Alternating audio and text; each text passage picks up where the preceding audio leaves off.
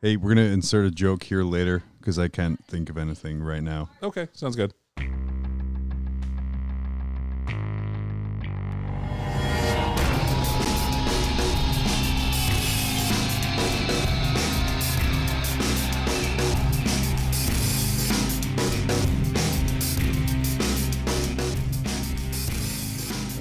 Spoilers. I will not edit or insert a joke later. Yeah, we all know. That was the joke. Hey, welcome to Mob Rules. I'm John, joined as always by Danny. And it has been 2 weeks, which seems insane. I know, it doesn't seem like 2 weeks at all. It feels like I'm talking to you daily about podcasting. Yeah, that's true. Well, I mean, but that's accurate. So that is. But that's okay. We're actually recording now. So we're speaking using our electronic voices instead of our regular ones. Or e-voice, if you will. E-voice. Could be like an e-boy. My dog does not like that. I'm an e-thought, John.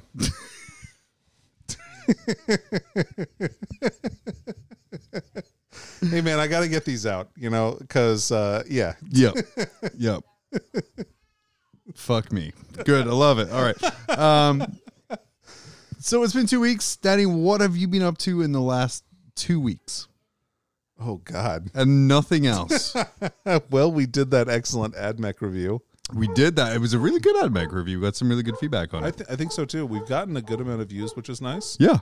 Lando approves. They have my dog.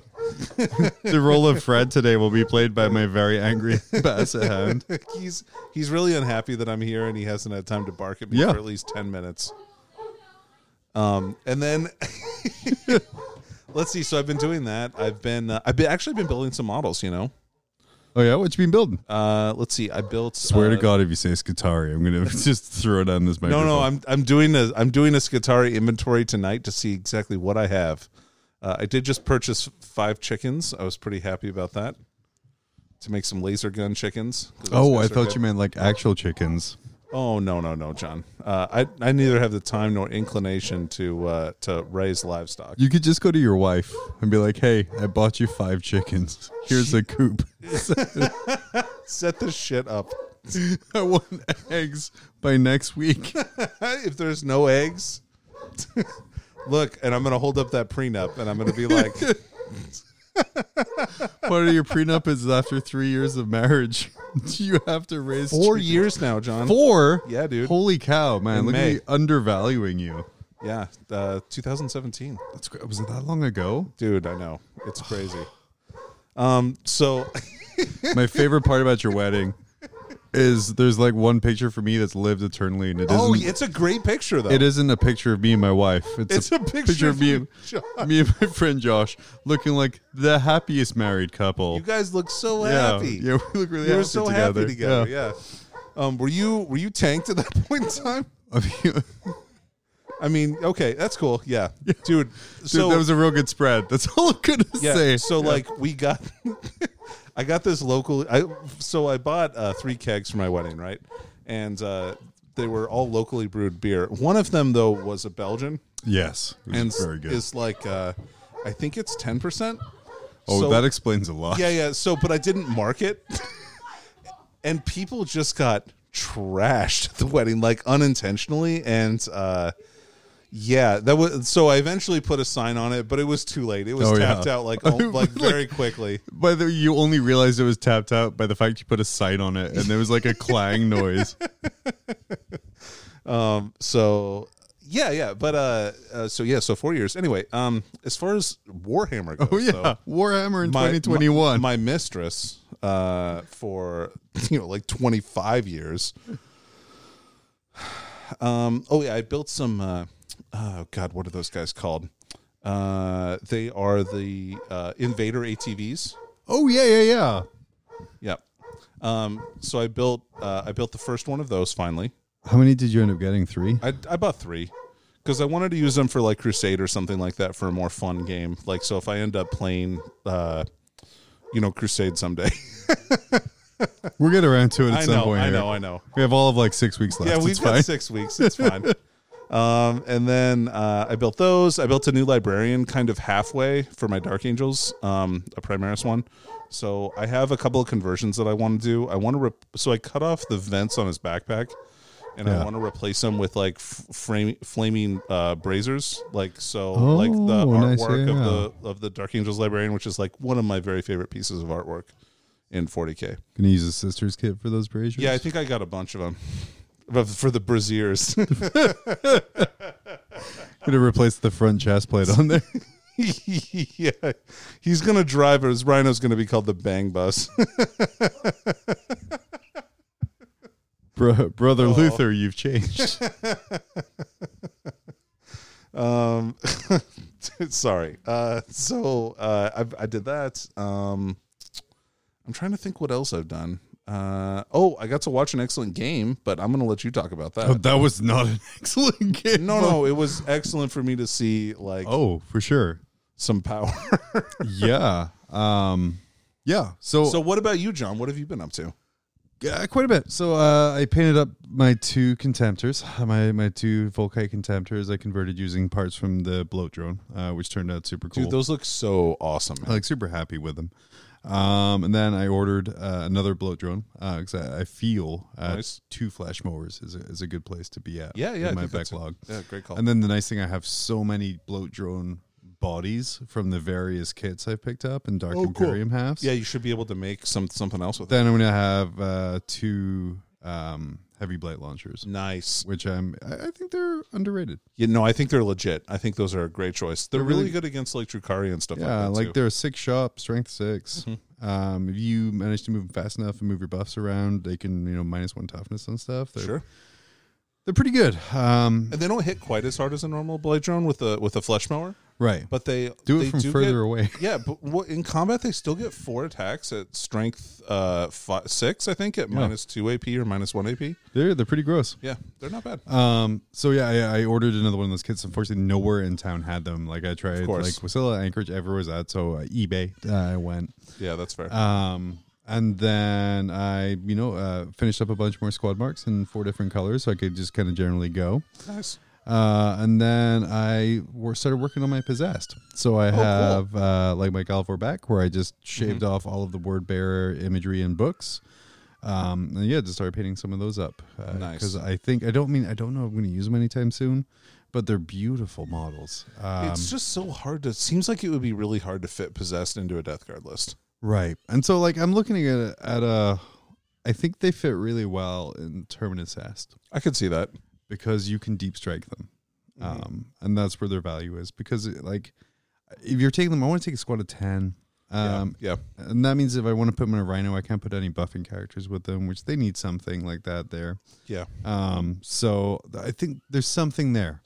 I'm painting them up, really hoping in chapter approved I see a drop in Plague Marine points, so I can start spamming them out. That would be really cool. I would love to see armies with more Plague Marines on the table. I think that it's criminal how often you don't see Plague You don't Marines. really see them. Like all the top lists, all of the Bubonic Astartes slots are filled with Terminators. Yeah. Well, it's just because they're so good comparatively, right? Yeah. So I think a little points drop on those. I can spam them out. I have like 50 painted Plague Marines ready to go, so they're all. That's awesome. They're all real sad. Yeah, you've got all the flails and stuff ready Yeah. too. Like probably too many flails. Now I have like 10 flails, but that's old edition. Well, and one thing you could do too is just run units of 5 with a flail, right? Yeah. So so I worked on those there, and I think that was about it. Yeah. Okay. Yeah, but I did get in a game. After we did the AdMax review, after that was released later on that day, I played Taylor of Taylor. Yep.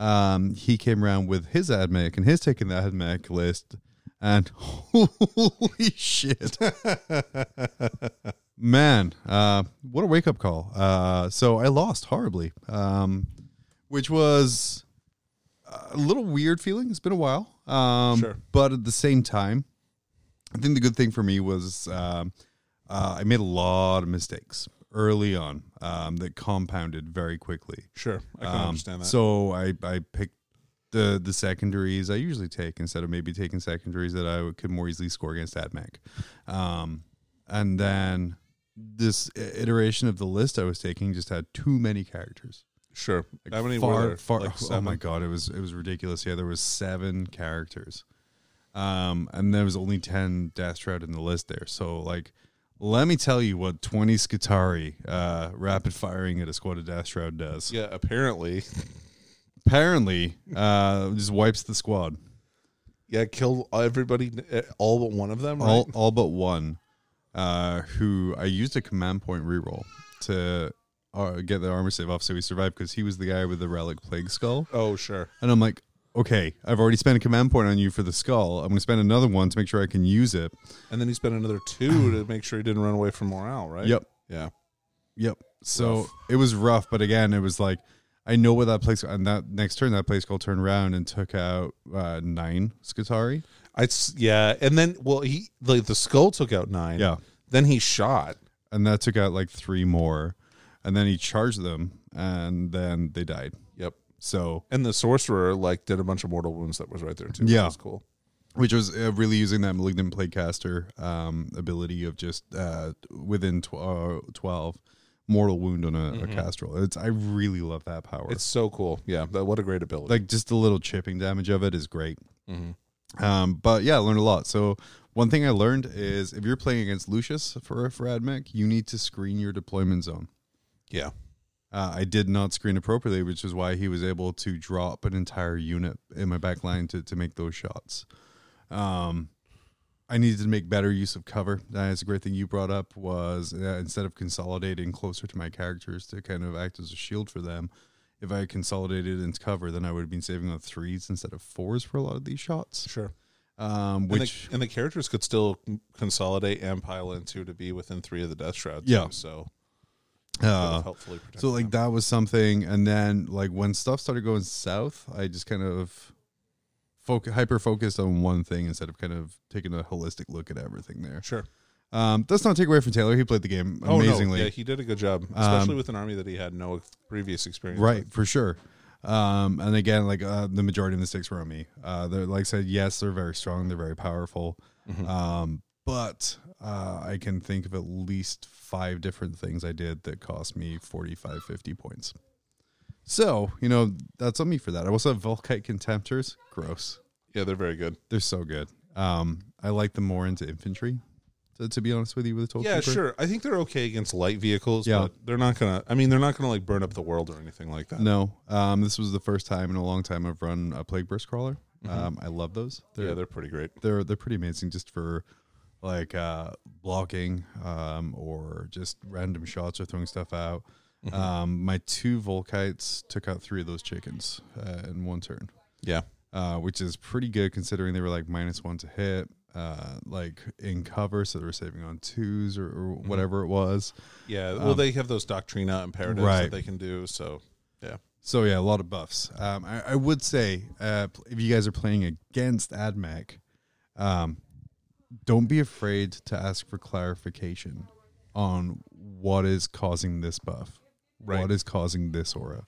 Because one of those units, the main unit that Taylor used to kind of just wipe out my Death Shroud, had about 8 or 9 buffs stacked on it. Yeah, and I think and I think it is important to like make sure you know exactly where each buff is coming from and what rule is coming from where. Yeah, Just to make sure, because Taylor was even getting confused a little bit just with the sheer amount of different buffs that you can do, and all the auras and buffs and stuff like that for like the Manipulus that really changed. Like a bunch of things have changed depending on from this book from the previous book to this book. So it's totally okay to double check and make sure you know exactly which unit everything's going on. I really think AdMech players need to have tokens. so many tokens. Yeah.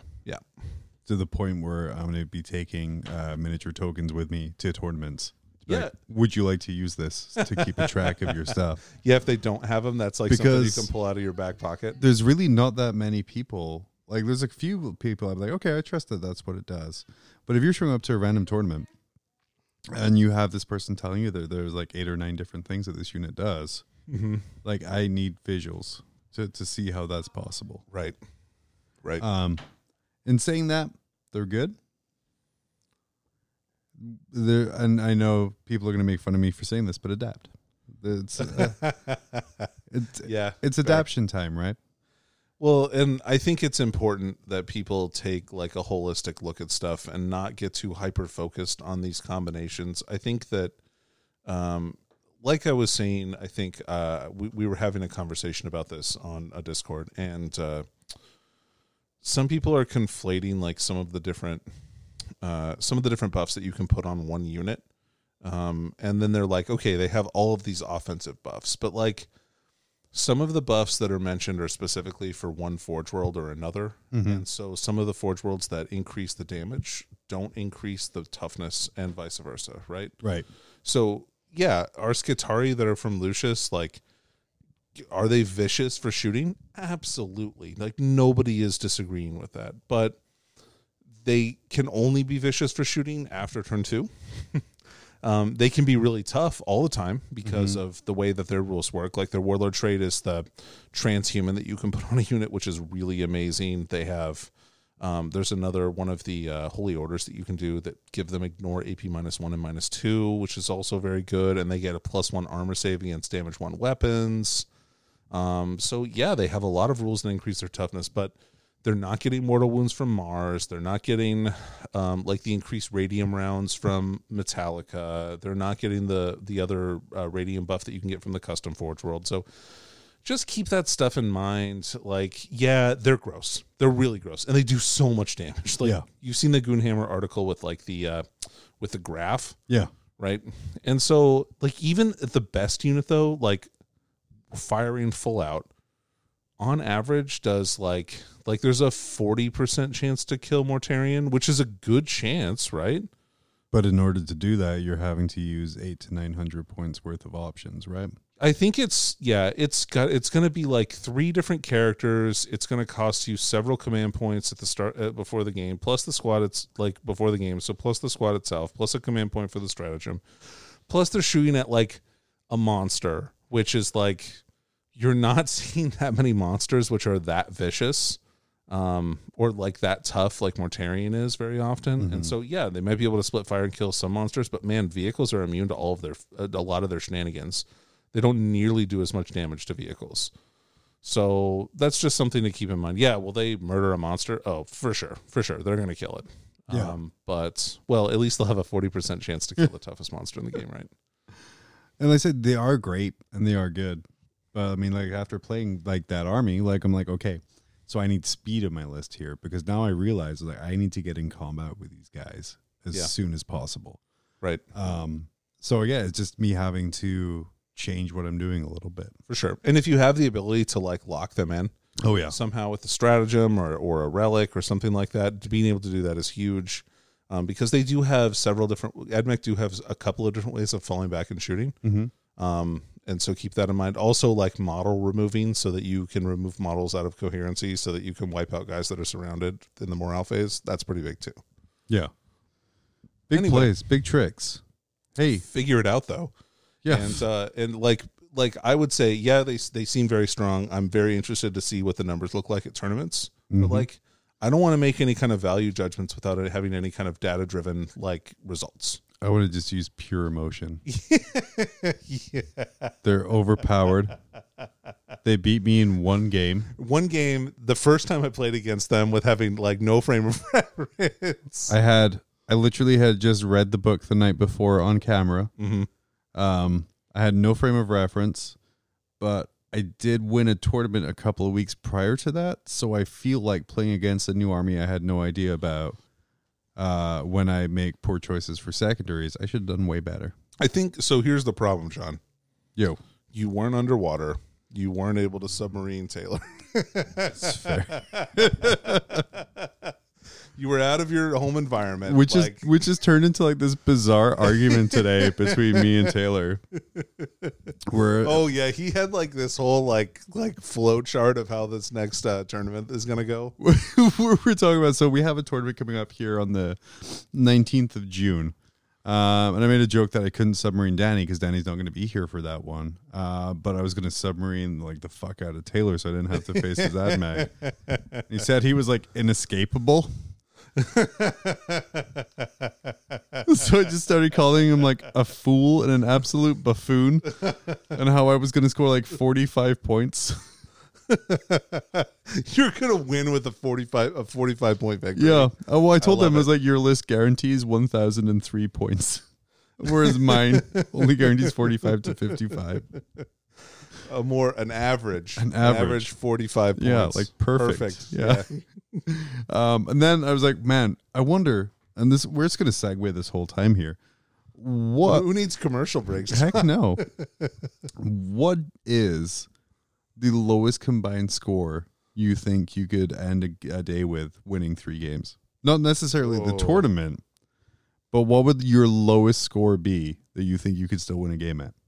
Like win the tournament? Oh God, no! You're not going to do that with low scores. Yeah, sure. Okay. Well, if there's 2 undefeated people, then no. But like, I think I could win a game with 60 points. I think you could go sub 50. I would be really surprised. I don't know. I don't think that way. It would be a mind trip. I don't know. I'd really have to think about how I was going to do it and like not score as many points. I'm just like, you know me. I just go like balls out all the time and like seal clubbing left and right. Well, yeah. I'm trying to collect those pelts, John. So, but I've been dicked because I haven't gotten many points before, and like that last tournament that we went to. Oh, God damn it! We got the same fucking points, man. But yeah,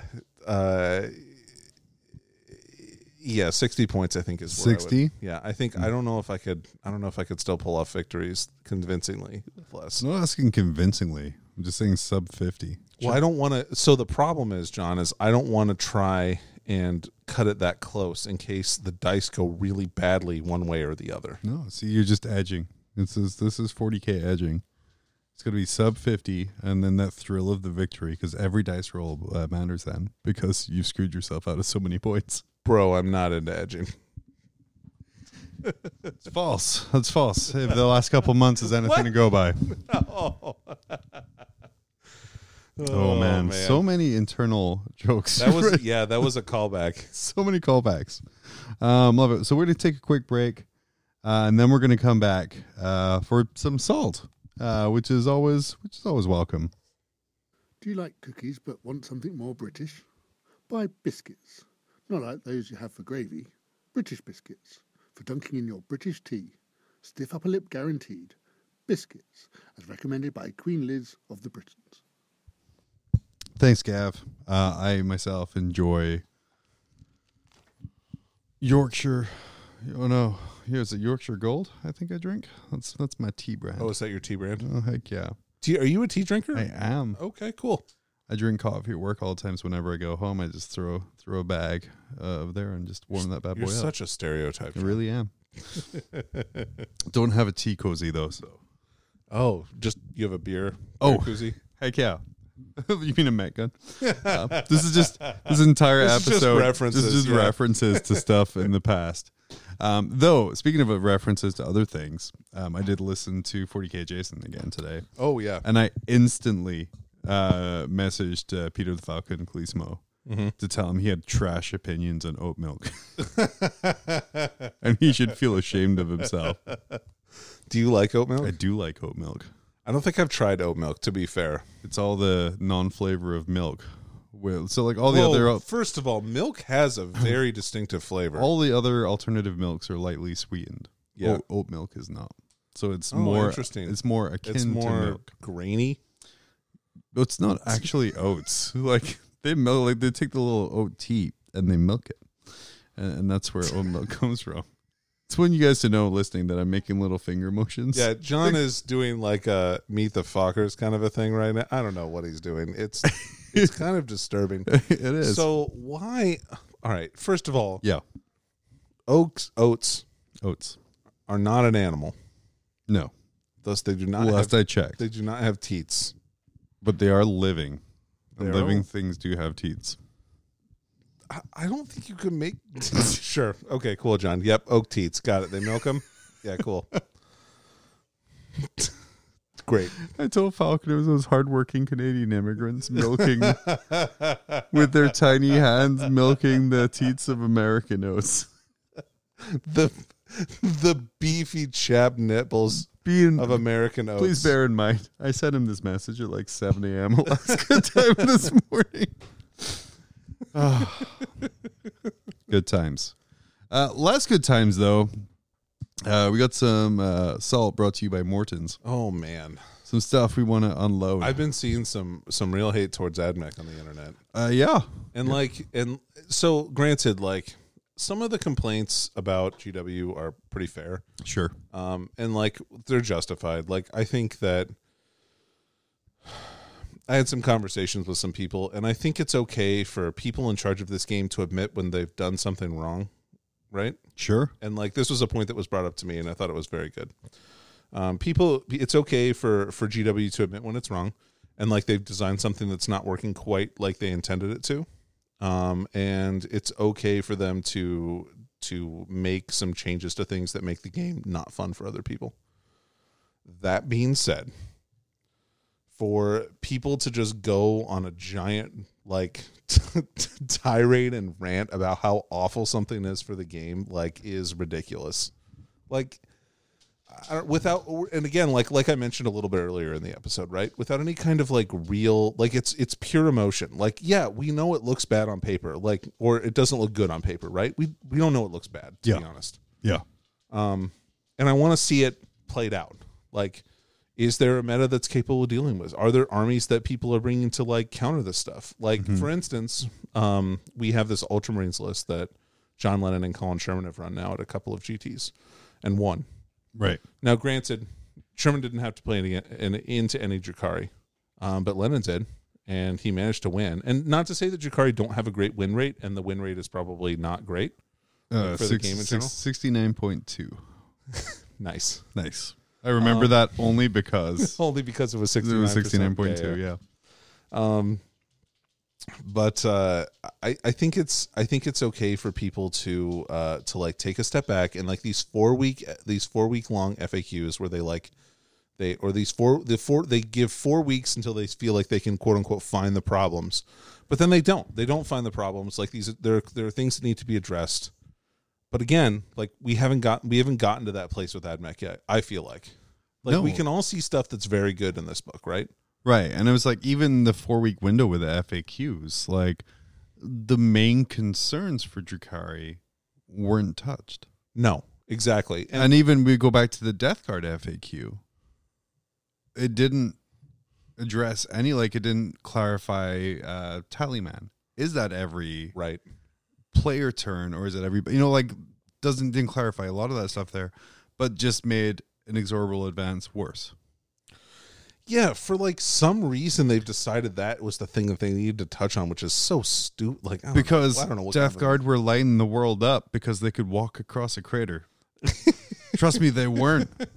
And to your point, we're starting to see these counter lists, like this Ultramarine list with all of the dreadnoughts.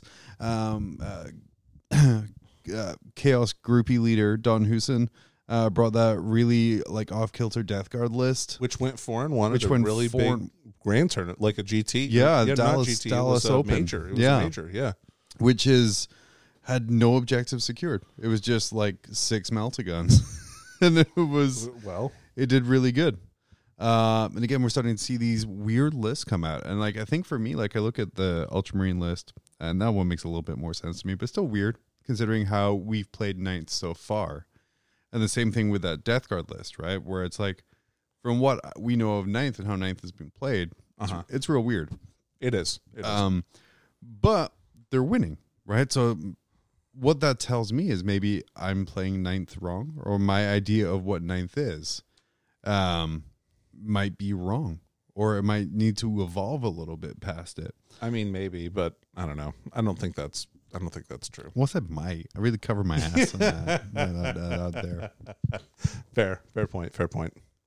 And then I think really, like, looking at these past couple of releases, the weird thing is, like, Drukhari, you want to have maybe a table with a little less terrain so you can maybe deal with them a little easier. But then, so maybe these super heavy dense boards that we've been playing on are not the best for those kinds of. But then with AdMech, I want that super heavy dense board. True. So there's got to be a happy medium there that we can find. So, and it just, because ninth is the weird COVID edition, Right. where there's not been a whole bunch of super majors. Like, I think LVO is going to be the first super major, like your 1,000-person plus event. Do you think they'll get more people than they did in 2020? I think so. Yeah, I don't know. There's and again, it's weird, right? So there's a desire for normalcy right now, where like, man, maybe I won't get the chance to go to this super major. I got to do it while I can. Right. As my kid's phone goes off too. Man, what a great day. But yeah, there's just this call for normalcy. And then Danny, if you want to take on from that while I do that's this here. fine. Yeah, cool. Yep. So, like John said, a call for normalcy. I think that was the word he was trying to use. No, he wasn't. He told me that I was full of shit. I needed to die in a fire. He's such a great co-host. Anyway, so I think people just want to get back to normal, like John was saying. Like, they want to just play in their big events, and like, I think that there are some issues with the game right now, and I think like the release window is screwed up. I think the meta isn't having quite the same churn as you would normally expect. And but like, you need to see the data before you start bitching about this stuff. Yeah. Well, I think my concern right now is we're almost at the time where the reactions of the player base and the perceived meta are going to start affecting attendance again. Yeah, that's fair. So we're at this weird point where everyone can't wait to go to tournaments and super majors because they've been locked inside for however long and they haven't had the option to do that. But then when they start going and they're getting their face smashed in because they haven't been outside or played in a year and a half, right, and they're coming up against Drukhari and AdMech, who if you, I think two, not net listable armies, but if you kind of understand the workings of them, yeah, you can make it work pretty well. Then that's going to really kind of cause an issue. Yeah. Yeah, no, and that's really true. I'm probably going to pick up an AdMech army, though, to be fair. Yeah, because, I mean, they're real good. Yeah. So, well, I mean, when I say pick up an AdMech army, Going to complete the AdMech army. I'm going to use the AdMech army I already have and play with that for a minute and see if I enjoy it. If I don't, then I'll try something else. Fingers crossed. Yeah, yeah. But I guess to just surmise, just wait and see. Yeah, and I think it's important just to give it a minute and see if the meta does react to it in a way that's positive, and it doesn't just become like an AdMech versus Drukhari like show, which I don't think it will. So many people play other armies. Even when Space Marines had total dominance, it's not like 40% of the armies were Space Marines or anything like that, was it? Yeah, they were. Oh, okay. LVO 2019 or 2020. No, it wasn't 40%. Iron Hands year? Yeah, I don't think it was 40. It's I think pretty it was high. No, to be fair, I didn't play against any Marines that year. I played against 3. Which I guess So goes for to show you that was the skilled players managed to avoid Marines. Well, I don't know. I didn't. And do then that correct. pushed them down to the lowly knees. Why didn't push any down to you, John? Thank you. You're welcome. I guess. But yeah, no one's here to correct me on that fact. It was 40% Marines. No, Cool. no one else. We'll just go with it. We'll go with it. I'm sure Peter will tell me if he ever listened to podcasts. I want to complain about something. Yeah, cool. So the big hubbub around the internets right now, it's certain content creators receiving early copies of things. Oh, yeah. No, I get that. If you believe that the only reason that the content creators you're mad at are winning events is because they get a book a week and a half early, or maybe even a day and a half early. In our case, because we're now, granted, we're lowly. not burning it up over here, but you know what I mean. Yeah. If you think that's the only reason they're winning, you're insane. Yeah, Jesus Christ! Come on, you guys. If you were like, man, I could beat that John Nanavati or Richard Lennon, if only they didn't have advance notice of this extra 72 hours with this book. Yeah, and so I get that, right? Now, the complaint that playtesters playing in events is like a little lame, I do agree with that. Yeah, I would agree. So, but at the same time, that's a really hard balancing act. This is grievances episode at this point here, like yeah, point oh, counterpoint. Man, sorry, we're not trying to be super salty. We're normally not like No, this, no, I but we're promise. we're point counterpointing right now. And Um, speaking of people getting advance notice of things and then complaining about it, like, all right, so I have had a couple of people say something to me like about how I said that like this AdMac book wasn't broken or anything. Like, look, guys, like I have less than 24 hours to review these books, like, and look at them before we have to make a video. Like, you get them on Thursday evening. Sometimes, sometimes we get them on Friday. and then we have to disseminate, edit, and upload by 2 a.m. our time. Right. So, And then just a little inside baseball here. I was up until 3:30 in the morning uploading the AdMac video. I know, dude.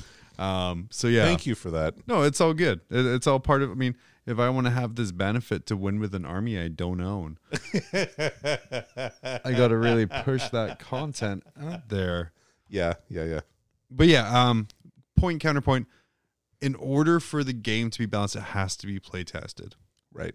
And for the playtesting to be effective, it has to be good players playtesting. I agree.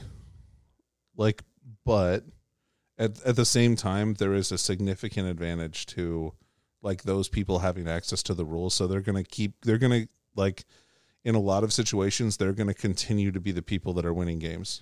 No, what would be interesting and more fair is if there was 2 or 3 versions of the rules. And one was sent to each different pod. So say Trap House in Florida gets rule A. Some A/B testing. Yeah. Someone gets Okay. rule B. And then that way, sure, some people are, but you don't know if that's going to be the final set of the rules. You're just sending back data. I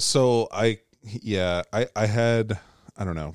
I don't think that's, I don't know if, but then how would you get meaningful like consensus on I mean, it's not things? like they pay attention to it right now anyway. We don't know that. We can saltily assume, which Yeah. is all I'm doing. By the way, thanks Games Yeah, Workshop thanks for for sending us The reviews. review copies of books. We're happy with those. And Yeah, we would really like to keep appreciate receiving those. Yeah, thank you. Really appreciate that thing. But yeah, there's a lot of pent up rage right now on the internet in general towards 40K and new releases and stuff in general. Yeah. Some of us understood that fallen rules are not good. Yeah, John and I were looking at his White Dwarf today. Yeah, I just got my White Dwarf subscription in today, and I'm like, Yikes. yeah, ooh, 1 strength dash sword. What a relic. And a specialist attachment that I can't use. Yeah, heck yeah. I was so I'm gonna forge so many narratives with Man, Fallen. all right. I'm trying not to be salty, but I was really excited about Fallen Rules, and these were pretty disappointing It was just pretty much copy paste from Vigilus. Vigilus. Yeah. So, including the specialist attachment, which means I couldn't even bring it to an event if I wanted to. No, Which is just challenge people. Be I like, know. I can, I can, but nobody wants to play me. Nobody wants to play against Fallen. because they're so overpowered. Still the man. best way to bring a Death X and Warp Time to your Loyalist Space Marine list. It's true. All right, we're going to actually switch over to Innis, and then after that, we will be right back. Hello everybody and welcome back to Lo-Fi Beats to Get Good To. I'm Innes Wilson, and this week we are going to be talking about something that's slightly higher level than what I've been doing recently. I've been doing a lot of ways to take game theory and how to apply it to your own personal development and your own ways of thinking about 40k. This week I'm going to be talking about something that's just of interest to me, and that is what actually are first and second turn advantage and how some aspects of the game can change that. So to begin, we have to define the terms that we're dealing with. So first turn advantage is the things that the player who is taking the first turn generally gets to do better than the person going second.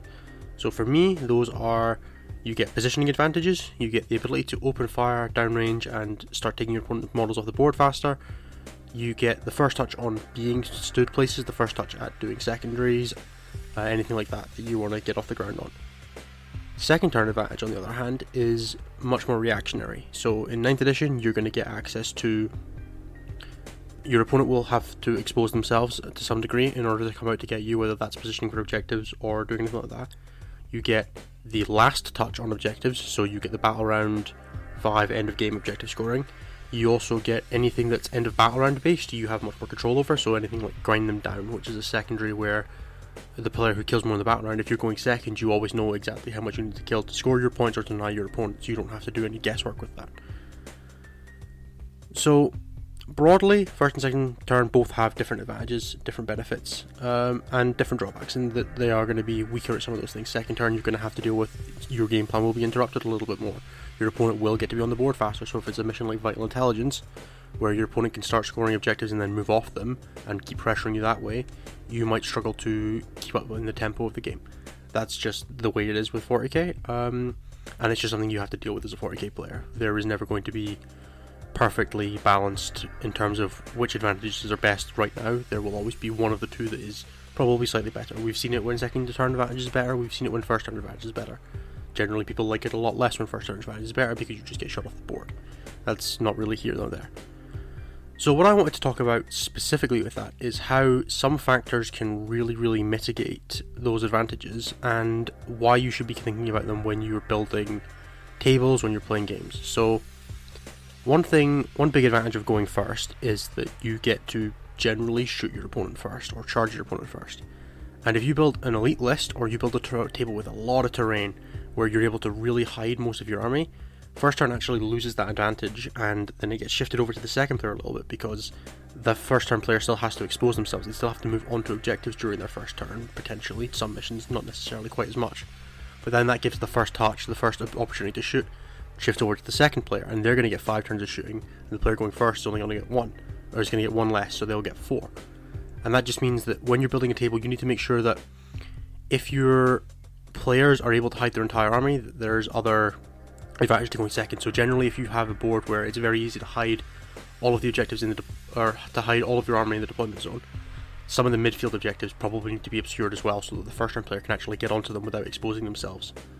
Obviously, indirect shooting can change that math as well, so that then shifts it a little back to the first turn advantage. And in indirect versus indirect, generally the person who gets the first touch wins that fight regardless, just because they get to do damage. Another thing to consider is that very dense midfield terrain generally favours the second turn player because they get to move up into the area where the first turn player had to contest, and then they get to go out again, and they get to just keep fighting on their own terms. You get to dictate engagements because you know where your opponent's models are before you take your first turn, so you get to move reactionarily. You can stay out of threat ranges and make it so that if they continue to push up the board, you always get the first jump. So it's a lot of really difficult to quantify high level stuff there. That it's just something to be considering when you're building tables, when you're building lists, is that you need to have ways to capitalize on first turn, you need to find ways to capitalize on second turn, and that terrain can always change that math. So knowing what terrain you're expecting to be going into when you go into a 40k tournament is very important. Always ask for pictures if you can. If you've been to the venue before, you'll probably know exactly what it's going to be.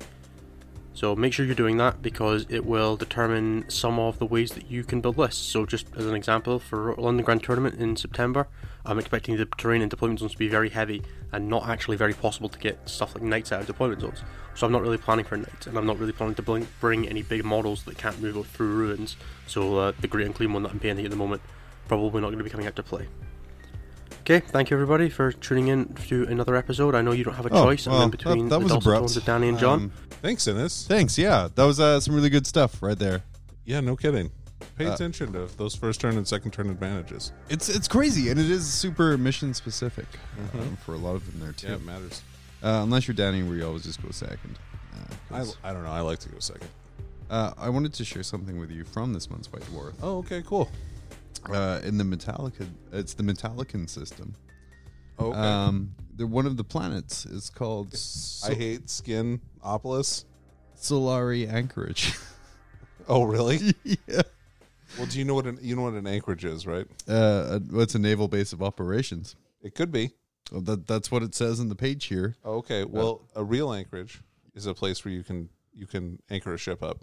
Like it's a place where you can be safe from storms and stuff. That make they named this town that. Okay. Good times. Cook Inlet's probably not a terrible place. Oh, I meant the town itself. Like very dangerous. It's very dangerous. Very town. dangerous Yeah. town. What we really wanted to sort of talk about today was chapter approved. Not the shiny, fancy new chapter approved. We're talking about chapter approved 2020. We're going back a year. We're doing retro style. Retro style, because it has been now over a year, right? Of chapter approved. Wasn't it December it came out? No, it came out in summertime. It came out when, maybe it was. I don't know. Whatever. It was around then. Sure. It's been a while. But yeah, when we got the book, we were super impressed by the fact it had like the full rule set in it. And then, yeah, it had everything you needed to play, apparently, the official GT, because it's the mission pack for Grand Tournament. Nice. And I remember being very excited about that, like just that phrasing and terminology. So yeah, let's take a look at some of the secondaries, the generic, everybody's secondaries from Chapter Approved. Starting off with Battlefield Supremacy. Oh, sure.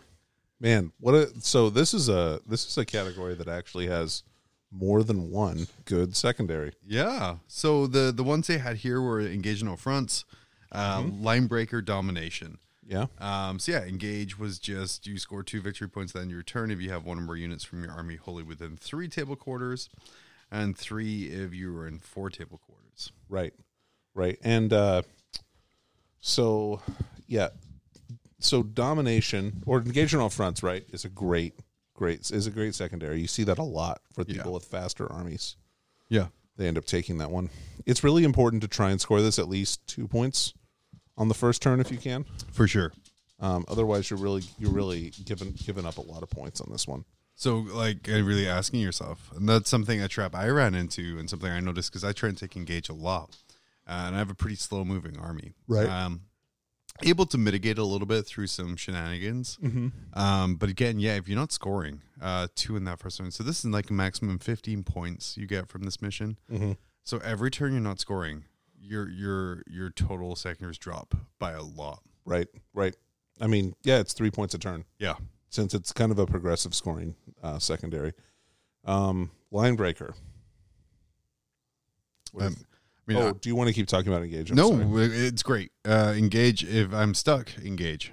Yeah, and that's kind of one that I go to if I have to.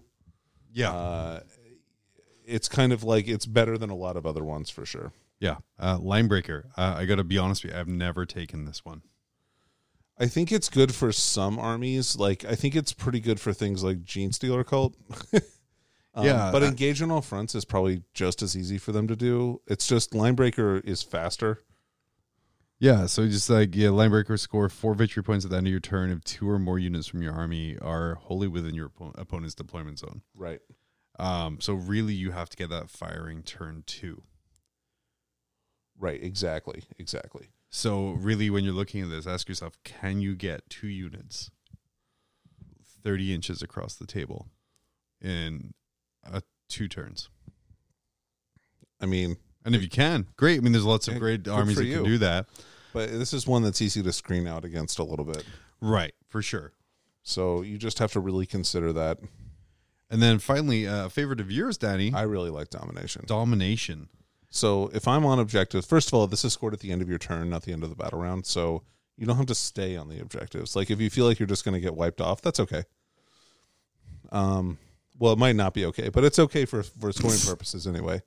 And so this requires you to hold more than half the objectives on the table. So this is one that I tend to take on 5 objective missions only. Like 6 objectives is too many, like because I have to hold 4 objectives, and that's very difficult. Yeah.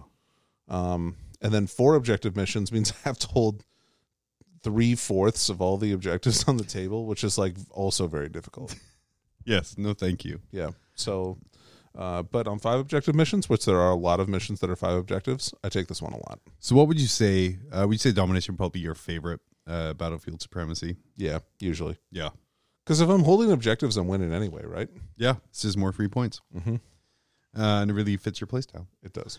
And what about you, John? What's your favorite? Would you like Engage? I like Engage just because, Yeah, like I that's said, it's I would say that's probably a more popular choice. my favorite objectives are the ones where I don't have to rely on dice. Oh yeah, for sure. So Engage for me is good because if I'm playing a build which has that sort of speed, then I don't have to worry about my opponent making all his saves or me missing a whole bunch of things. Exactly. So I don't care if I die. Like I get those points for just existing. I just get points. Yeah. So I think that's why I like Engage in Offense more. And then also with Linebreaker, you're right. I mean, the best way to get in there is to try and do some weird reserve thing or kind of calm down. Mm-hmm. But again, if your opponent knows you've taken Linebreaker and sees you have 2 units in reserve, they should be screening out their deployment zone pretty well. Absolutely, yeah. So it's easier to counter than Engage. I agree. Because Engage, I'm going to score 2 points. You might stop me from getting 3, but I will score at least 2. You're definitely going to get 2, yeah. No Mercy, No Respite. Who came up with these names? They're great. I don't Yeah. even know why that's a category. That should be a secondary objective. That should be. So we have Thin Their Ranks. If you select this objective, you keep a tally of kill points. And you add to your kill point tally. And then you divide the total wounds you cause pretty much at the end of the battle by 10. Those are the secondary points you have. And then a model that counts that's 10 or more wounds does count as The wound count, right? Or is it? Yeah. no, it counts as you get a point. Oh, I think the way that you're reading it is a little bit different than it's actually worded. you add 10 to the tally instead of this model that was just had a wounds characteristic of 10 or more. Right. So yeah, so like your 15, 20 would just be 10, but it's still something. Yep, it totally doesn't count as 1, which is good. Yeah. And then we've got Grind Them Down. Grind Them Down is killing more at the end of the battle round. If you've killed more enemy units and they killed of yours, you get what is that, 3 points for that? Yep. And then while we stand, we fight. You pick your 3 most expensive units. Yep. Thank you, FAQ. Yep. And then you get 5 points at the end of the battle for each one of those left alive. So I've definitely taken all 3 of these on numerous occasions. For sure. I think this is a much easier category to pick from. Yeah, I agree. Because you can say Thin the Ranks, you can see if something has like 100 models. I think 10 points is a really good aim for that one. If I can get 10 points out of that one, it's a pretty good choice for that there. And especially when you have things like a Rhino, you're going to get the wounds for that. It's not like the old school ITC models. It's pretty much wound count up to 10 for a model. So it's a nice one to score. For sure. Yeah, and I've usually against horde armies, of course. Yeah. And then if they have some like transports or vehicles or something like that, even better. Then I'm going to get a few extra points out of that one. And those killing those do stack with Bring It Down. Yep. Which is nice as well. We'll get to that one in purge the enemy category. And then wait, sorry. So Grind Them Down. I was talking about Thin Their Ranks. Sorry. Grind Them Down. Really great against MSU armies. Yep. So if your opponent has a lot of little units and you think that you can kill them, or if your units are really tough, it's a good one for that too. And then while we stand, we fight. If you have like some Death Stars, for my last couple build, my Terminus Ass build, while we stand, we fight was just perfection. Nice. And I take it with my Dark Angels every game. My Dark Angels army is specifically built to take this secondary every game. Because if you can have that unit survive, that's an easy 15 points. Right. To the point where like I was doing weird stuff. Like I had one of my units of Death Shroud, I was killed down to one guy with 1 wound. Mm-hmm. So he spent the rest of the battle running away and hiding in a ruin. Yep. Because it doesn't matter that my opponent did 14 wounds to the squad.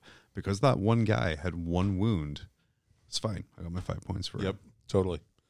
And I have never not scored 10 on this, at least 10 on this secondary every single time I play with my Dark Angels. Yeah. Just be sure you have something tough. Yeah, and so one thing too, if your unit splits into multiple units, like if you have combat squad, your opponent has to kill both units in order to get the 5 points for this. And that worked for the Custodians as well. Yeah, it works for Unleash the Lions on the Alaris. Mm-hmm. Real annoying. So they're probably going to get 5 points out of that unit just because it's going to be really tough to get rid of all of them. Yeah. So all these are great choices. Yeah, there's not a bad one in that category. No. But they're all very dependent. I mean, the first two, like the Thin the Ranks, grind them down, very dependent on what your opponent brings. Yeah, grind them down is dependent on your army too, because I take yeah. that one with Necrons a lot. Well, we fight, you have to sort of build for. Yeah. Yep, agreed. So don't take that one as a random one. Well, don't take it at all because there's a new book coming. Well, yeah, we can see how that changed. Yeah. So purge the enemy. I'm just choking out of happiness. Not like you normally do in game. Just kidding. I laugh because it's true. So we have Titan Hunter, bring it down, cut off the head, and assassinate. And I'm going to be real honest with you here, Danny. I forgot cut off the head was an objective. Yeah, it's really bad. Don't take that one, guys. That's the one where if you kill their general, depending on the warlord, depending on what turn you kill him, you get points. Yeah, so if you kill their warlord turn 1, you get 13, 2, 10. Round 3, 6 points. Round 4, 3 points. Round 5, 1 point. So if your opponent has something like Magnus or Mortarion or a knight that they cannot hide, and you have the firepower that you can almost certainly kill it. 6 last chickens and a bunch of Skitarii. And a ton of Skitarii. Yeah, that's probably a pretty good one for them to take. Yeah. But but for most of us plebeians, for the normal plebes, if you can 100% kill it in one turn, great. Dude, that's spicy. But let's talk about real ones. So we have ones that people actually take. Titan Hunter. I end up taking this one against people with super heavies all the time, actually. Yeah. Like even if it's just like one super heavy? Even if it's just one. It depends on how hard their army is to kill. Like, so because I feel like if I concentrate on a super heavy, I will kill it. Mm-hmm.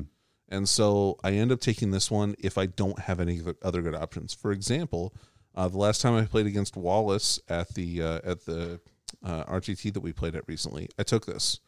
And the reason that I took this is like I didn't want to take Assassinate because I wasn't sure I was going to kill all the birds. Mm-hmm. Because if he had like decided, well, he's going to get 3 more points and I don't want him to do that, I'm going to fly this chicken all the way across the table and he's never going to be able to catch me. And it's like, okay, well, I can't really do anything about that. I guess I'll just not get. I'll get like 8 points or 6 points or 9 points maybe. And Assassinate is, of course, every character you kill, you get 3 points, right? Yeah. But I do take this against armies where I feel like I'm going to win anyway. Mm-hmm. So if Danny takes Titan Hunter against you, it's sorry, no, I was taking this past Assassinate. Oh, a Titan Hunter. If they have a bunch of super heavies, you take it every game. Yeah, like it's like an a Imperial gimme. Knight list. It's a gimme, depending on how many armigers they have or war dogs. Yeah, the even just killing one thing for 10 victory points, like 10 is a really good point total. Yeah, people take scramblers all the time. Yeah, just for 10 points. All you got to do is kill a Baneblade. Yeah, easy peasy, right? Yeah. Bring it down. No, this one they did just change. So it's any monster or vehicle unit that you kill, you get 1 point. If it has more than 10 wounds, you get 2 points. Oh, it's 12 or more wounds, right? 11. Oh no! Did they change that too? They did change it. We're just gonna say 12. No one's fact. Yeah, I think it's 12. It doesn't matter. It's changing. Yeah. It's probably going to change anyway. You get 2 points, and then if it has like more than 16 wounds, I think, or 18 wounds, it's 3 points. I don't remember what the breakoffs are, to be honest. Which is fine. They were adjusted because this original one here was way too so easy. It was so easy. It used to be like 2 points for a basic monster or vehicle and 3 points if it had 10 or more wounds. And like, I legitimately, my list stopped taking a lot of vehicles and transports and things because of it. Because Yeah. it would just, okay, you're going to max out. You're going to take this. And honestly, I mean, I took it against Taylor the weekend. That's where I scored the majority of my points. Just because I can pop low, medium transports pretty easy. Well, yeah, and each one of the chickens that you kill, even though they only have 6 wounds, counts for a point, which is a big deal. Yeah, for sure. Yeah, it's a good one if you're going up against your monster vehicles. Assassinate, I always enjoy when the majority of my opponents take this one. Oh, yeah, 'cause sometimes it's a trap. When people take it against my Dark Angels list, I'm like, all right, cool. Yeah. So, I mean, that's Assassinate looks easy because, we have 3 points a character. You have 5 characters. I'm going to score 15 points. Like I was mentioning previously, right? Like, if I feel like I'm going to win or I'm going to blow through their screen to get to their characters, Or if their characters have to engage me to be useful, then I'll take this. If people's characters are going to be on the back row, not doing anything but buffing units, I won't take this. Mm-hmm.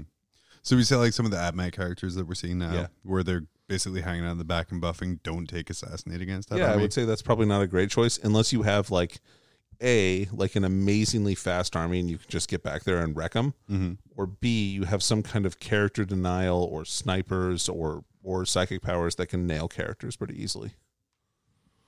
Yeah. I'd say for this one, like I don't really take Purge the Enemy a whole awful lot. I'll take Bring It Down if I'm going up against vehicles. I would say I take this a medium amount.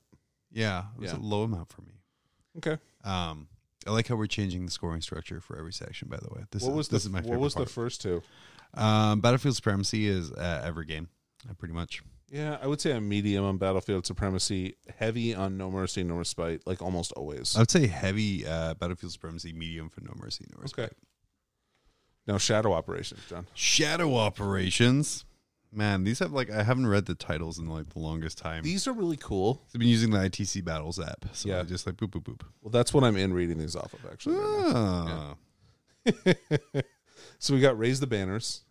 This one's actually like a pretty good generic choice. So this one is you take an action, you raise a banner on an objective. The banner stays until the enemy recaptures the objective from you at the end of any phase. Mm-hmm. And at the end of your command phase, at the end of your command phase and at the end of the game, you get 1 victory point for each banner that you have up. So I take this one when I don't have any other good choices. See, I've never really I haven't done a lot of the action ones because I don't like the idea of a unit not doing anything. Sure. Like, sure, they're scoring, but I need to kind of get out of the headspace that they're not doing anything. So yeah, I haven't really. Maybe your army's not doing anything because they're all like zombies or like cultists, so they can't do anything. Well, yeah, but Space Marines and Necrons have stratagems to let them do stuff so they do actions. So. Must be nice for you. Yeah. Sorry, loser. It's accurate, hurtfully accurate. Man, investigate sites though. Wow, don't take that. All right, let's because again, I'm not familiar here. Yeah, right. There's a reason why you're not. Score 3 victory points each time a unit from your army does the following: 1 infantry unit from your army can start to perform this action in your move And these phase. all require infantry unit actions. If it is within 6 inches of the center of the battlefield, no enemy units are within 6 inches of the center of the battlefield. This action is completed at the end of your turn. What? How are you supposed to stay in the middle of the table away from everyone for 5 turns? I don't know, John. Just do it. Stop being. And it's the start of your movement phase, so you can't even do it turn 1 unless you have some cool infiltrate ability. Yep. I don't understand that one. Yeah, that one's pretty bad. I'm really excited. So they did preview the change to this one in the article that they released on Monday. And basically they said you can do it if there's enemy units within 6. Oh, that makes it better. But they can't, in order for the action to complete, they have to not be there anymore. I like that. Yeah, I think that's okay. At least it prevents the enemy from just like screwing you over by standing one dude within 6 every turn. Oh, man. The old favorite, the early edition frontrunner for bestest secondary ever, deploy scramblers. Oh, man. And then people learn to just put a dude in a deployment zone. I mean, I still see this get taken all the time. Mm-hmm. And it's really great against elite armies that don't have good screening because you can be in their deployment zone, no problem. Yeah. But that being said, I don't know. I see this one a lot still. It's like what I don't like about it, it's all or nothing. Yeah, if you don't do it, you're boned. And this one you have to take, just to reiterate what this is, you have to take 1 action in your deployment zone, 1 action 6 inches away from your deployment zone, and also 6 inches away from the enemy deployment zone, and then also 1 in the enemy deployment zone. And if you do that, you get 10 points. So it's 3 turns Mm-hmm. to get this to happen. And there's some units that are like tailor-made for doing this, like the new Taraxi from the AdMac book are great for this, and there's other things that are good for it. Dark Eldar Scourge or Mandrakes, basically any infantry unit that can deep strike and has small bases and like a really little footprint that's not a character, because this one cannot be completed by characters. Right. So maybe even, Lictor still deep strike? Yep. They're a great choice for this. Yeah. So what you can do with lictors actually is you can deep strike them in the middle, have them do this action, and then they have a stratagem called Metabolic Overdrive where they can double the movement of a unit, and then just move the lictor 18 inches and do it in your opponent's deployment zone. It's pretty nice. Because they can just move 18 inches, like mostly ignoring terrain. Like, it's very powerful. Pretty spicy. Yeah. So yeah, real good for some lists. I said I think the mistake that was made towards the middle of the edition was it was good for all lists, Yeah, agreed. where people kind of just latched on that people were taking deploy scramblers. I'm putting this unit strategic reserve to deploy scramblers. Well, let me tell you about that. Are you though? You're not going to get that. Teleport Homer. So, yeah, this one you have to do this like within 6 inches of the enemy's long board edge, Okay. and you do it oh wait, hold on, teleport over. No, why don't you read this one? Maybe I don't remember what this One is. infantry unit from your army can start to perform this action at the end of your movement phase if it is wholly within your opponent's deployment zone. The action is completed at the end of your next command phase, provided the units attempting it is still wholly within your opponent's deployment zone. So yeah, what you got to do is 1, let your opponent know you're taking Teleport Homer. 2, put a unit next to all of their units. Then 3, Have it live. survive. Yeah. Like the Halo Reach objective. And so how many points do you get for doing this? 4 points each time. Well, that's a lot of points, but it's very difficult to pull off. Very difficult. I would say this is maybe one of the worst one of the worst secondaries. Like, I would say it's better than most of the psychic ones, but worse than. And we're gonna get to every the other psychic ones in a secondaries. second. Oh boy. Yeah. But yeah, I think like this one here, unless your opponent is so confident that he can beat you by 15 points, that you can just go ahead and teleport Homer. Yeah. It's real hard to do. Yeah, agreed. Big agree. Why would you want to teleport to the deployment zone anyway? I don't know. Terrible. Warpcraft. This is one I tried, like this section I try to make work so hard. And a lot of it just doesn't. One of them that was FAQ'd was Aboard the Witch. It was. Because it was all like in the original book, you got 5 victory points at the end of the battle for each enemy psyker, and 3 victory points for every other enemy psyker unit that was destroyed, letting demon player, Thousand Suns, and Grey Knights be like, the fuck? Bro, why do you hate me so much? Because it was an auto 15 points against those armies. Because you're a goddamn witch, that's why. Anyway, like, and now I think what they changed it to, I think it was 3 points per psyker, 1 point for psyker unit. Yeah. Yeah. So it's still really good. And the other caveat to this is you can't have any psychers in your army. Oh, for sure. Yeah. Yep. So, Because you were boring, not adhering. yeah. Not a boring, the non-you witches. The all witches. The non-union. You don't want to be a witches. hypocrite. No. So this one's still okay. I think this is the best psychic secondary by a long shot if you can take it. It is. It is. Like, or if it's good against those armies specifically. Yeah. So yeah, going up against Grey Knights, if you don't have a psyker, then definitely that's a good one to go for. Mental interrogation is. This is in my opinion, the best psychic action Warpcraft secondary. That's a real low bar, but I'm willing to agree with you on that one. So here's the deal. I hate secondaries that your opponent can just stop by being within 24 inches of you. That's garbage. Yeah. Like, your opponent can try and deny these, and if they do, then you just don't get to do it. So at least you get points when you do this one every turn. I think psychic actions shouldn't be a psychic test. Yeah. You should just have to like give up your psychic abilities. You give up your psychic phase, make it like a regular action. But like you're right, yeah, it's only warp charge 4. The idea is you have one psychic character from your army.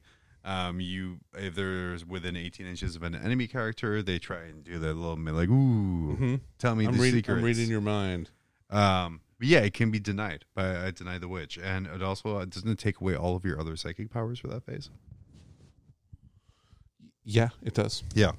So it's 3 victory points each time you do it. It's progressive. So if you don't do it all 5 times, no big deal. But at the same time, it's 3 points that your opponent can deny. And to do that, you're giving up an awful lot of utility. And it's not even that they have to deny you by being in position or killing your unit or anything like that. They just have to beat you on a 2d6 roll. Yeah. So, yeah.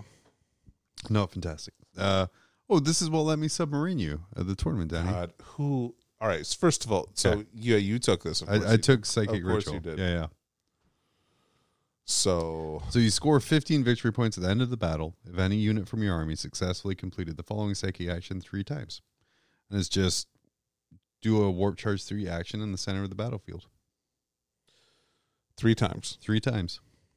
Well, at least you only have to do it 3 times and not every turn. Right. And so that's why I looked at it there, because the list I was playing at, so it didn't seem to be anything else that super stood out. Yeah. So I'm like, I'll give it a shot. We'll see how it goes. I got it off twice. Mm-hmm. But again, it feels bad when it's a 2d6 dice roll to get rid of it. Yeah. But I felt okay about it. It was kind of weird having to leave a Psyker hidden in the center of the table. I've definitely seen people take it, especially when they have a ton of Psychers. Yeah. I mean, I feel it's even something you build to where maybe you have a Psyker who has trash powers. Sure. Or backup powers, right? So you have double up.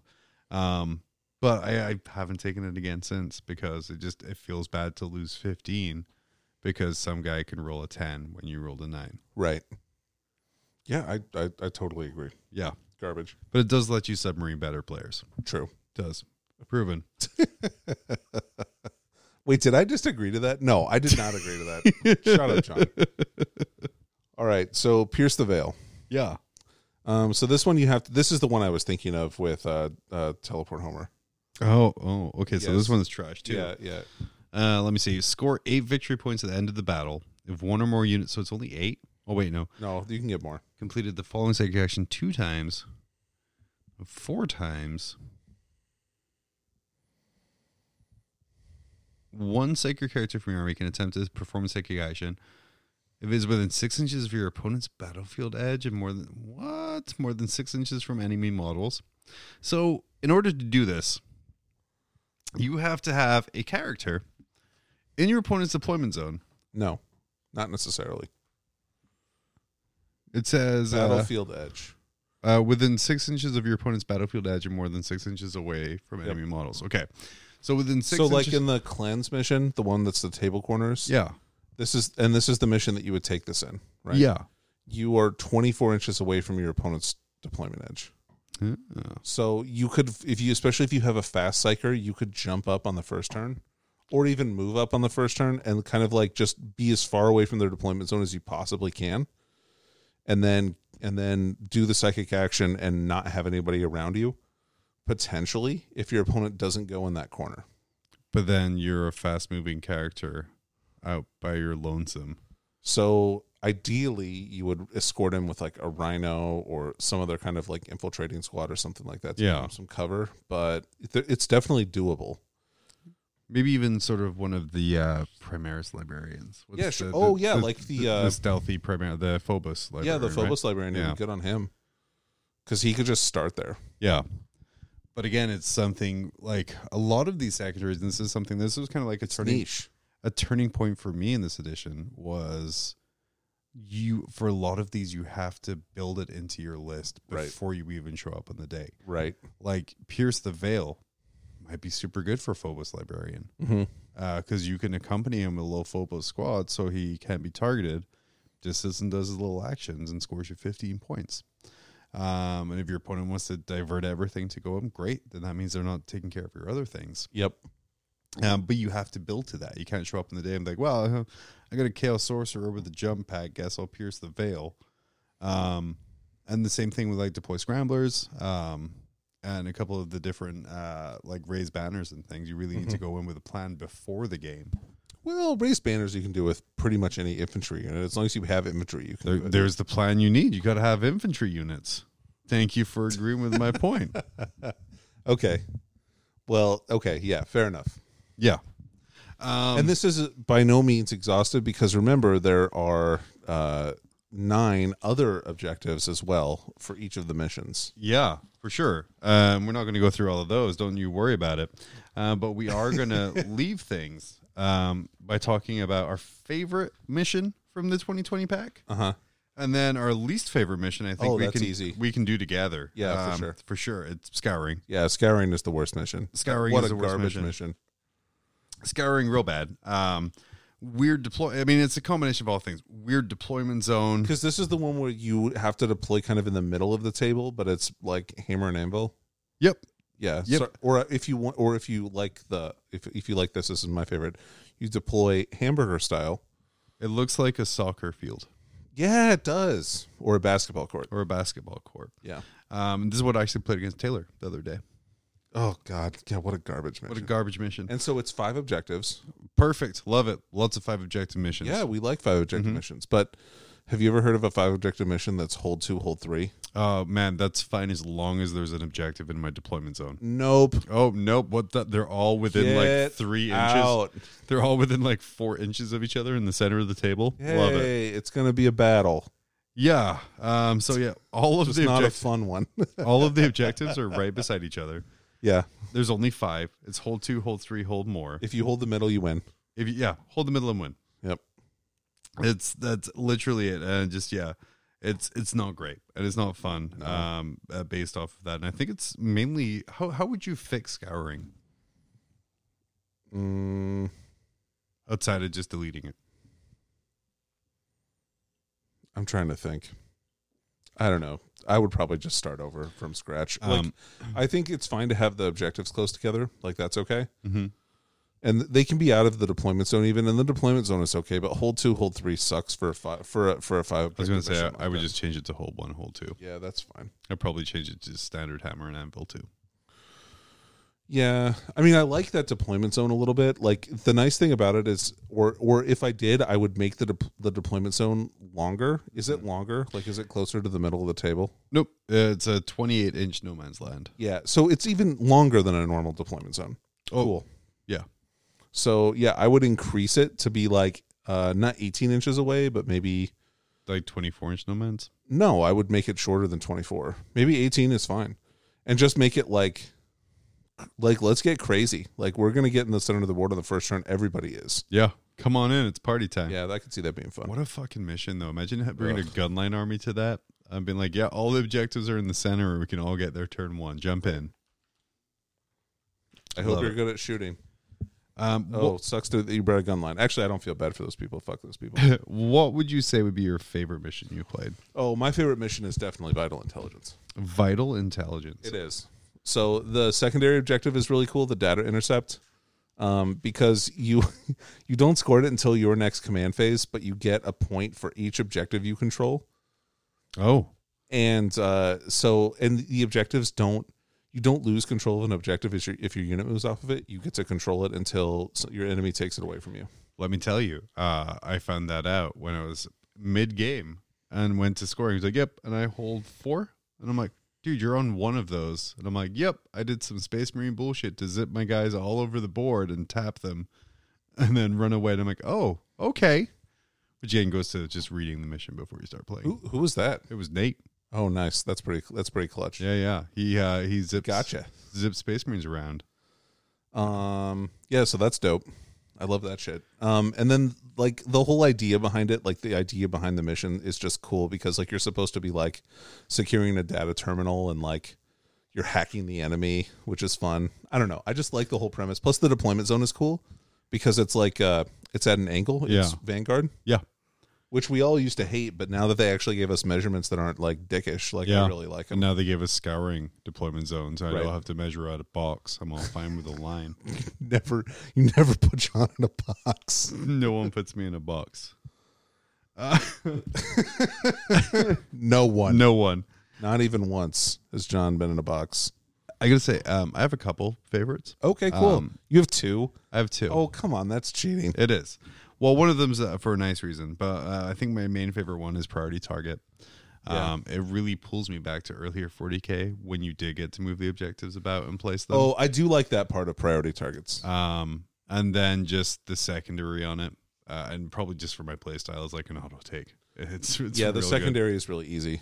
good. And I really like things that are super easy because it really rewards stuff I'm doing anyway. Oh, And like, man. yeah, the Priority Target secondary is like, if you were playing to the primary mission, you will score the secondary anyway. It's true. It's true. So it's a super good one. And then the other one I really like is Overrun. Okay. Mainly because I think that's the mission I've played the most over the last year. Really? Danny, which mission do we always roll? We don't always play Overrun, do we? We've played Overrun 4 times. No way. We have. We keep rolling it. Oh, weird. The secondary on that one is garbage. It's a garbage mission, but yeah, it's a 6 objective, hold 2, hold 3, which is how hold 2, 3, hold 3 should be a 6 objective mission. Yeah. And like I said, I just enjoy it because I have many like fond memories of rolling 2 dice and being like, God damn it, again. But we're the kind of people who are like, no, we will not reroll. We will let the fates decide. And also it's a short Dawn of War. I like or that. regular Dawn of War, so it's 24 inches. It's just regular Dawn of War, yeah. So a little baby deployment zones. And I think that was the first time, I think Overrun was the first game of 9th I played with this pack. And just... We played Vital Intelligence first, I think. Do we play Vital Intelligence? Well, I think... Because we played that with with the Necrons, and like I remember I had this unit of 3 Scarabs that kept jumping back and forth on this objective and annoying the shit out of you. Oh, Do you remember that? Yeah, I remember. Thank you for letting me know. But I think Overrun for me like was the first time I was looking at the table and realizing the new board size. Oh, sure. Because it's kind of like your standard Dawn of War map, but with the same 24-inch deployment zone, which means that your deployment zone is only like 10 inches thick. Yep. Which is only 2 inches less than before, but it's shocking like how much stuff I can fit in there. Well, as you know, your mom knows, for sure, 2 inches over 10 feet is a lot of inches. What? From me. Why do you have 8 extra feet? No. I mean, I'm why giving are you that rubbing many. your penis I'm giving that many feet. Like, I don't know. Never mind. You know what? Wait, it's so- a lot of strokes. Oh, it's combined over a large to make a large distance. So that's like 6. Was my analogy bad? It probably was bad. So that's like 60 foot. So that would only be like 60 strokes. Sure. So that would be like if you're 60 inches, so it's 30 strokes. So Of 2 inches. Yeah, so 30 strokes. Yeah. So at a standard Under a minute. At a standard pace, you're done in like 20 seconds. Yeah, dude. Flat. I'm efficient. I gotta say, overall, I enjoyed the Grand Tournament Pack 2020 a lot. Me too. In I thought it retrospect. was so. I thought relatively it was very good, but I think it really started to suffer towards like the middle, where the secondary objectives were too defined. Like it was too easy to determine what people were going to take, and like there was no surprises of secondaries. Right. It was just like these are the ones that are good. These are the ones that are bad. There's no in between. Like when we would pull our list out, I could look at your stuff and be like, oh yeah, of course you're taking that. Right. And then like, especially if you're building list towards things, it's very obvious what you're going to take. I think coming from our sort of ITC playing background, playing in the ITC for the last 6-7 years. Right. It was a really refreshing rules pack. I have to say, coming from 3-4 years of kill one, kill more, hold one, hold more. It was really refreshing to have objectives that weren't just kill this, stand here. Right. So like I enjoyed that part, but I think towards the end it did start showing its age a little bit. For sure. And I think, like I said, maybe it was delayed a little bit for the 2021 one. Maybe it wasn't. But I'm excited to see, at the same time as everyone else. Yeah, me too. I can't wait to see 2021. And that's kind of why I wanted to kind of touch on this here. Be like, where we've been, where we're going. Because we already know Engage in All Fronts, I believe, is changing. Or I think it's Scramblers is changing. Scramblers is changing to a progressive, so it's not all or nothing anymore. Yeah, and it'll be more table quarters than deployment zones. Right, which is perfect. So it certainly looks like they're listening to that feedback. We'll probably have a rundown of that book. Because as much as we're excited for the points coming, I'm more excited for those about points. I'm more excited about the missions though. I'm more excited about the missions because what I bring doesn't win a game, Yeah. as I've clearly demonstrated How I use it. over many times. Okay. Sure, whatever. Whatever you say. Get it out of our system. Fuck. Shit. Fuck. Piss on a shit. They they call that the sawmill where I'm from, John. Oh yeah. We'll take our last quick break, and we'll be right back.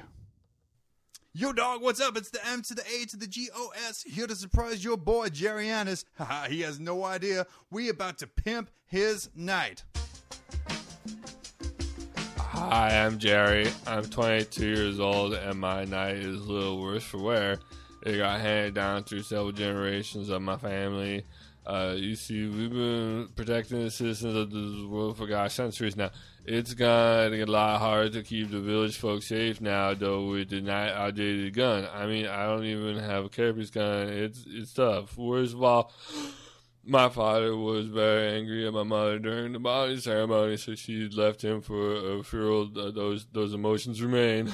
At my own bonding, I felt pretty confused by the feelings I was having, and to be honest with you, I can't look at my mother the same way again. We used to be close, but now the night has ruined.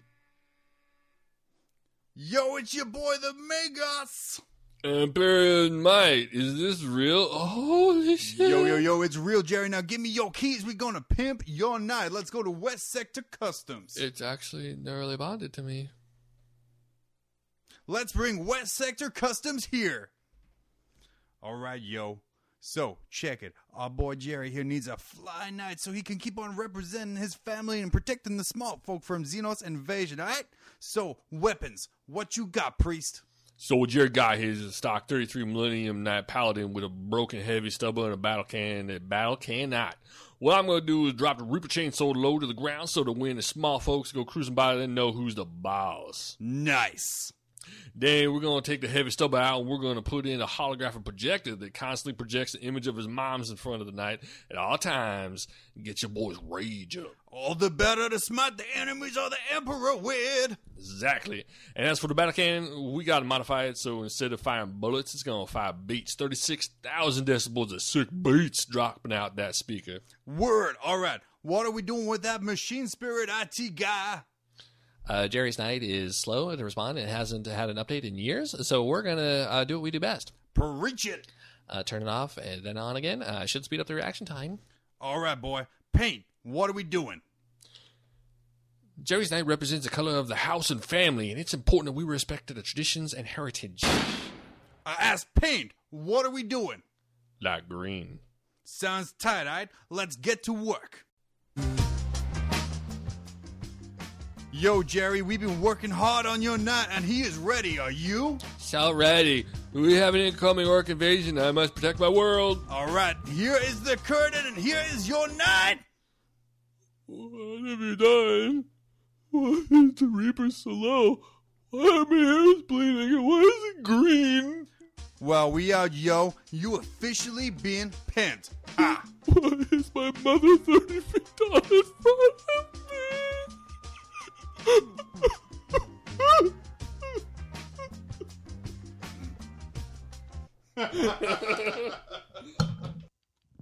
I'm glad I left that laughter in at the end there because that was the only person.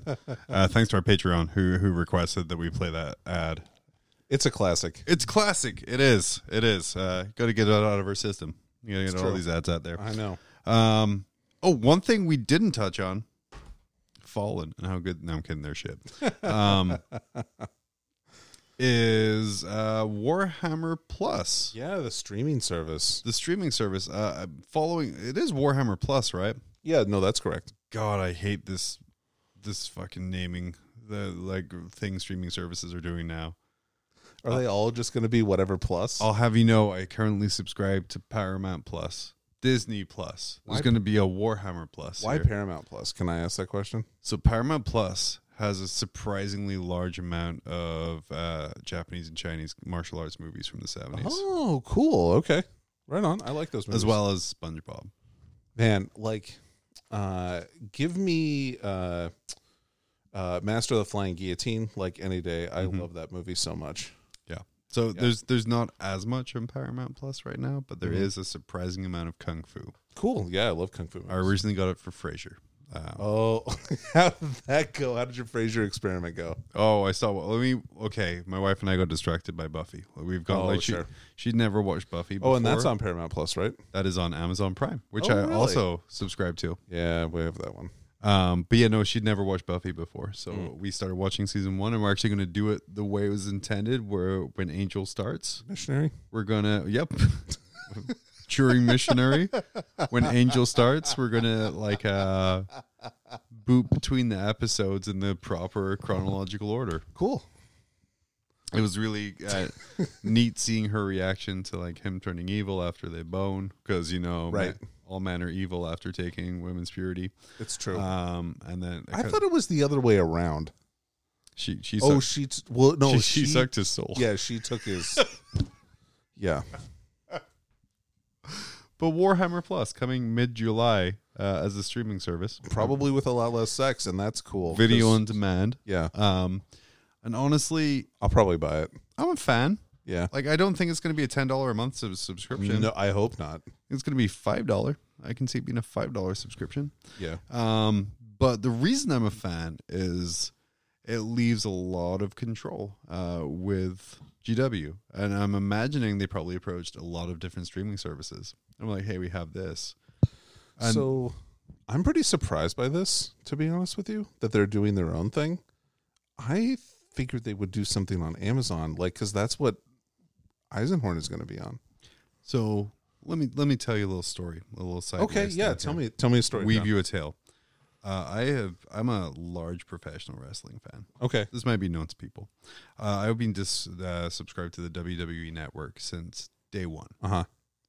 which is 5-6 years now. Oh, wow. Recently, WWE sold their network to NBC, Really? and it is now only available via the On Peacock, Peacock? Yeah. as a way to drive business towards there. Okay. So there's something to be said about building up your brand and then selling it. So Yeah, I could see that. That's fair. I would be very surprised if it stayed if that way. Warhammer Plus is a permanent thing. I can see it as a 2-3 year thing before selling the assets, because you know what? There's 80,000 streaming services right now, and they're all thirsty for content. Right. So they will pay big dollars for content and an inbuilt audience. So I would see it as a leverage tool more than a real streaming service. That's cool. And they're always interested in selling their IP. So. Oh yeah, for sure. And my only worry is I hope they're partnering with someone really good for the back end stuff, Yeah. because if too many people try and watch the Death and Robots ripoff they're doing at the same time on launch day and the whole site crashes, Ooh, that's going to be bad. There's going to get a lot of we unsubscribers. won't be able to cover the saltiness that comes Yeah. from that. Well, God, and they have had so many like That's my big concern on it. I don't know why. I don't know what they're in. GW, please don't take this the wrong way. I don't know what the ineptitude is with the digital stuff, because it really feels strong in a lot of ways. Warhammer Community is a great website and a great way to dispense GW news. But I would say that's really the only thing digitally that they're doing super well. So I'll add to that. Oh, I guess Azir is pretty good. Azir is a top tier army building software, which is the Age of Sigmar army builder. Which when I heard 40K was getting an army builder, I was I'm like, super oh excited. my god, sweet, Azir is amazing. Yes. Which I should probably cancel my subscription to that because I haven't played AOS in 2 years. Yeah. But I would say their Facebook page they use. Oh, it's pretty good. Yeah, it's pretty good. Facebook is pretty good. Their social media presence is really good. Yeah, okay, I would agree with that. Their social media is pretty dope. Their YouTube videos, they've just kind of When they do the comical, farcical ones, I think they do a really good job. yeah, and their painting tutorials are super good. They're back up to Do three. do they still do that? Yep, they're back up to 3 studio painters right now. I think they've been doing a lot of hanging paints just because COVID rules in the UK have stopped it. Oh, okay. But they have Peachy. Mm-hmm. They have who's the former community guy that they had there? Dude, I have no idea. Oh my gosh, no! And then they just one of the Forge World artists, the girl. Oh yeah, the girl. She's amazing. She's like her, like she did like ultraviolet light goblin or demons, so it looked different under a black light. Yeah, those were just super cool. Like a lot of cool. So like they have the right people in place. Yeah. Nick Baden. Oh yeah, That's Nick the Baden's third guy. good. Yeah. So they have the right people in place, and they have these great things. I think. Yes, they're a multi-million-dollar company. Yes, they're growing exponentially. But they're still learning a lot of this stuff. Yeah, I think they go. I think there's some definite pitfalls that they can avoid in the future. And I think there a lot of it is we have to do this before someone else does it. Yeah. And then just trying to rush that production speed is really. So I agree with that to a point. I think that a lot of this stuff has been done already, though. So like they're not going to be first to market. So they need to like maintain like good business advantage. They need to make sure that they're offering a superior product. All I know is that Louise Sugden. That's the Forge World girl she's hired. yeah. As long as they let her keep making those old world maps, dude. Like cool. I love that she's getting to share a talent in the Warhammer community. But she better keep making those old world maps because those maps are they're dope, freaking amazing. Yeah. But yeah, Warhammer Plus coming. More free content for us to review because we're going to sit and talk about it. I'm excited. Yeah, me too. I like look, I am a sucker for anything Games Workshop makes, basically. So Heck yeah. I'll probably buy it regardless of what it is. Because again, sucker. Big Sam, I tell my wife I have to because I have a podcast and that doesn't pay the bills. Can we write it off as a business expense? I mean, technically, I think I didn't get our business license re-up because it was like, why are we even doing this? Yeah. But technically, I would have to have you as an employee and do payroll tax and stuff, though. In that sense, yeah. What are you paying me? Jeez. Don't worry about it. No, I know exactly what it is. The free codexes that we get. Yeah. I pay you and me doing the editing now. Oh, there you go. Yeah, fair enough. Yeah, I think after this has been a real laid back, relaxed episode this time. A little bit just of a retrospective. Next week when we come back in 2 weeks. When we come back in 2 weeks, we'll hopefully have something really exciting to talk about. I know, I'm very excited. Where we'll probably go over some of the points changes and how it changes lists we're looking at. I know I will be in depth as I try and stick with Death Guard. Danny might be able to tell you which one of the 15 factions he plays he's most excited for the points drops on. Yeah, probably Eldar or Necrons, but you know. And then maybe we'll even bring someone on to say, hey, that'd be sick. Yeah, maybe we'll drag Val out of Eastern Canada, out of his cave in Montreal, or I don't know, Toronto. I think he lives in Toronto. There's like 2 Canadian. Who knows? Cities. Those are the 2 cities. That's it. Val, you're probably from one of them. Who knows? Yeah. There's at least 20 people that live there, and that makes it a real Canada like social epicenter. London, Eastern Canada. Who knows? That's in Ontario. Yeah. That's right, it is. I know that for some reason. Because that's where you met Val. I've never been there, but I know that. I knew that one. Beautiful. Daddy, anything else you want to say before we sign off? No, man. Hey, you know what? Yeah. A Rogue Trader Network. Oh, yeah. It's a little smaller right now. It's a little sad. We found out today Dangly Boys were ceasing production. So High Lords are on extended hiatus. And then Z40 Shabal is they're pumping. They started pumping out again. Yeah. So yeah, they're still going. So just us two. Yep. Yeah. All I want to say is, Seth, we survived longer. Yeah. Nah. But no, we definitely, if you want to follow up with Seth is Seth the Mad Dog YouTube channel, which check is him out. Solely orc focused, but has so much good advice. Good Unlike hints. this podcast named which Mob is Rules. terrible. Yeah, this is just awful. Longevity does not a good time make. And then for the High Lords of Terra, Michael Tempe. Oh man, is he making an awesome Kickstarter? Is he making he's made an awesome Kickstarter. You guys should check it out. It's called The Outward Realms. It's a new game that he's designed. It has really cool models, has great rules. I'm very excited for the future of that game. Both John and I pledged to get into this at the entry level. And you guys should take a look and see if it's good for you too. I think that it probably will be if you like miniature games and well designed rules. Yes. Yeah, it's really good. He was very upset when I made a joke that someone would complain there was a spelling error on page 76 of his rulebook. And he was like, there's no page 76, John. I'm like, okay. I was trying to make a joke, but cool. He knows exactly how many pages in his rulebook. That's pretty good. It's a pretty good thing. I mean, he wrote them all, so Well, then you would hope. But yeah, as of times, there 30,000 pledged on a goal of 5. So it's definitely being backed. heck yeah, that's awesome. If you like space frogs punching armored soldiers on Scooty Puff Seniors, Yep. This is the game for you. It is. It's like hard sci-fi. It's got a really cool backstory. The website has a ton of great articles about the background, so check those out if you're interested in it. Outwardrealms.com. And Yep. if you're not interested, buy a rule book. It's $50. Don't be cheap. Don't bitch out.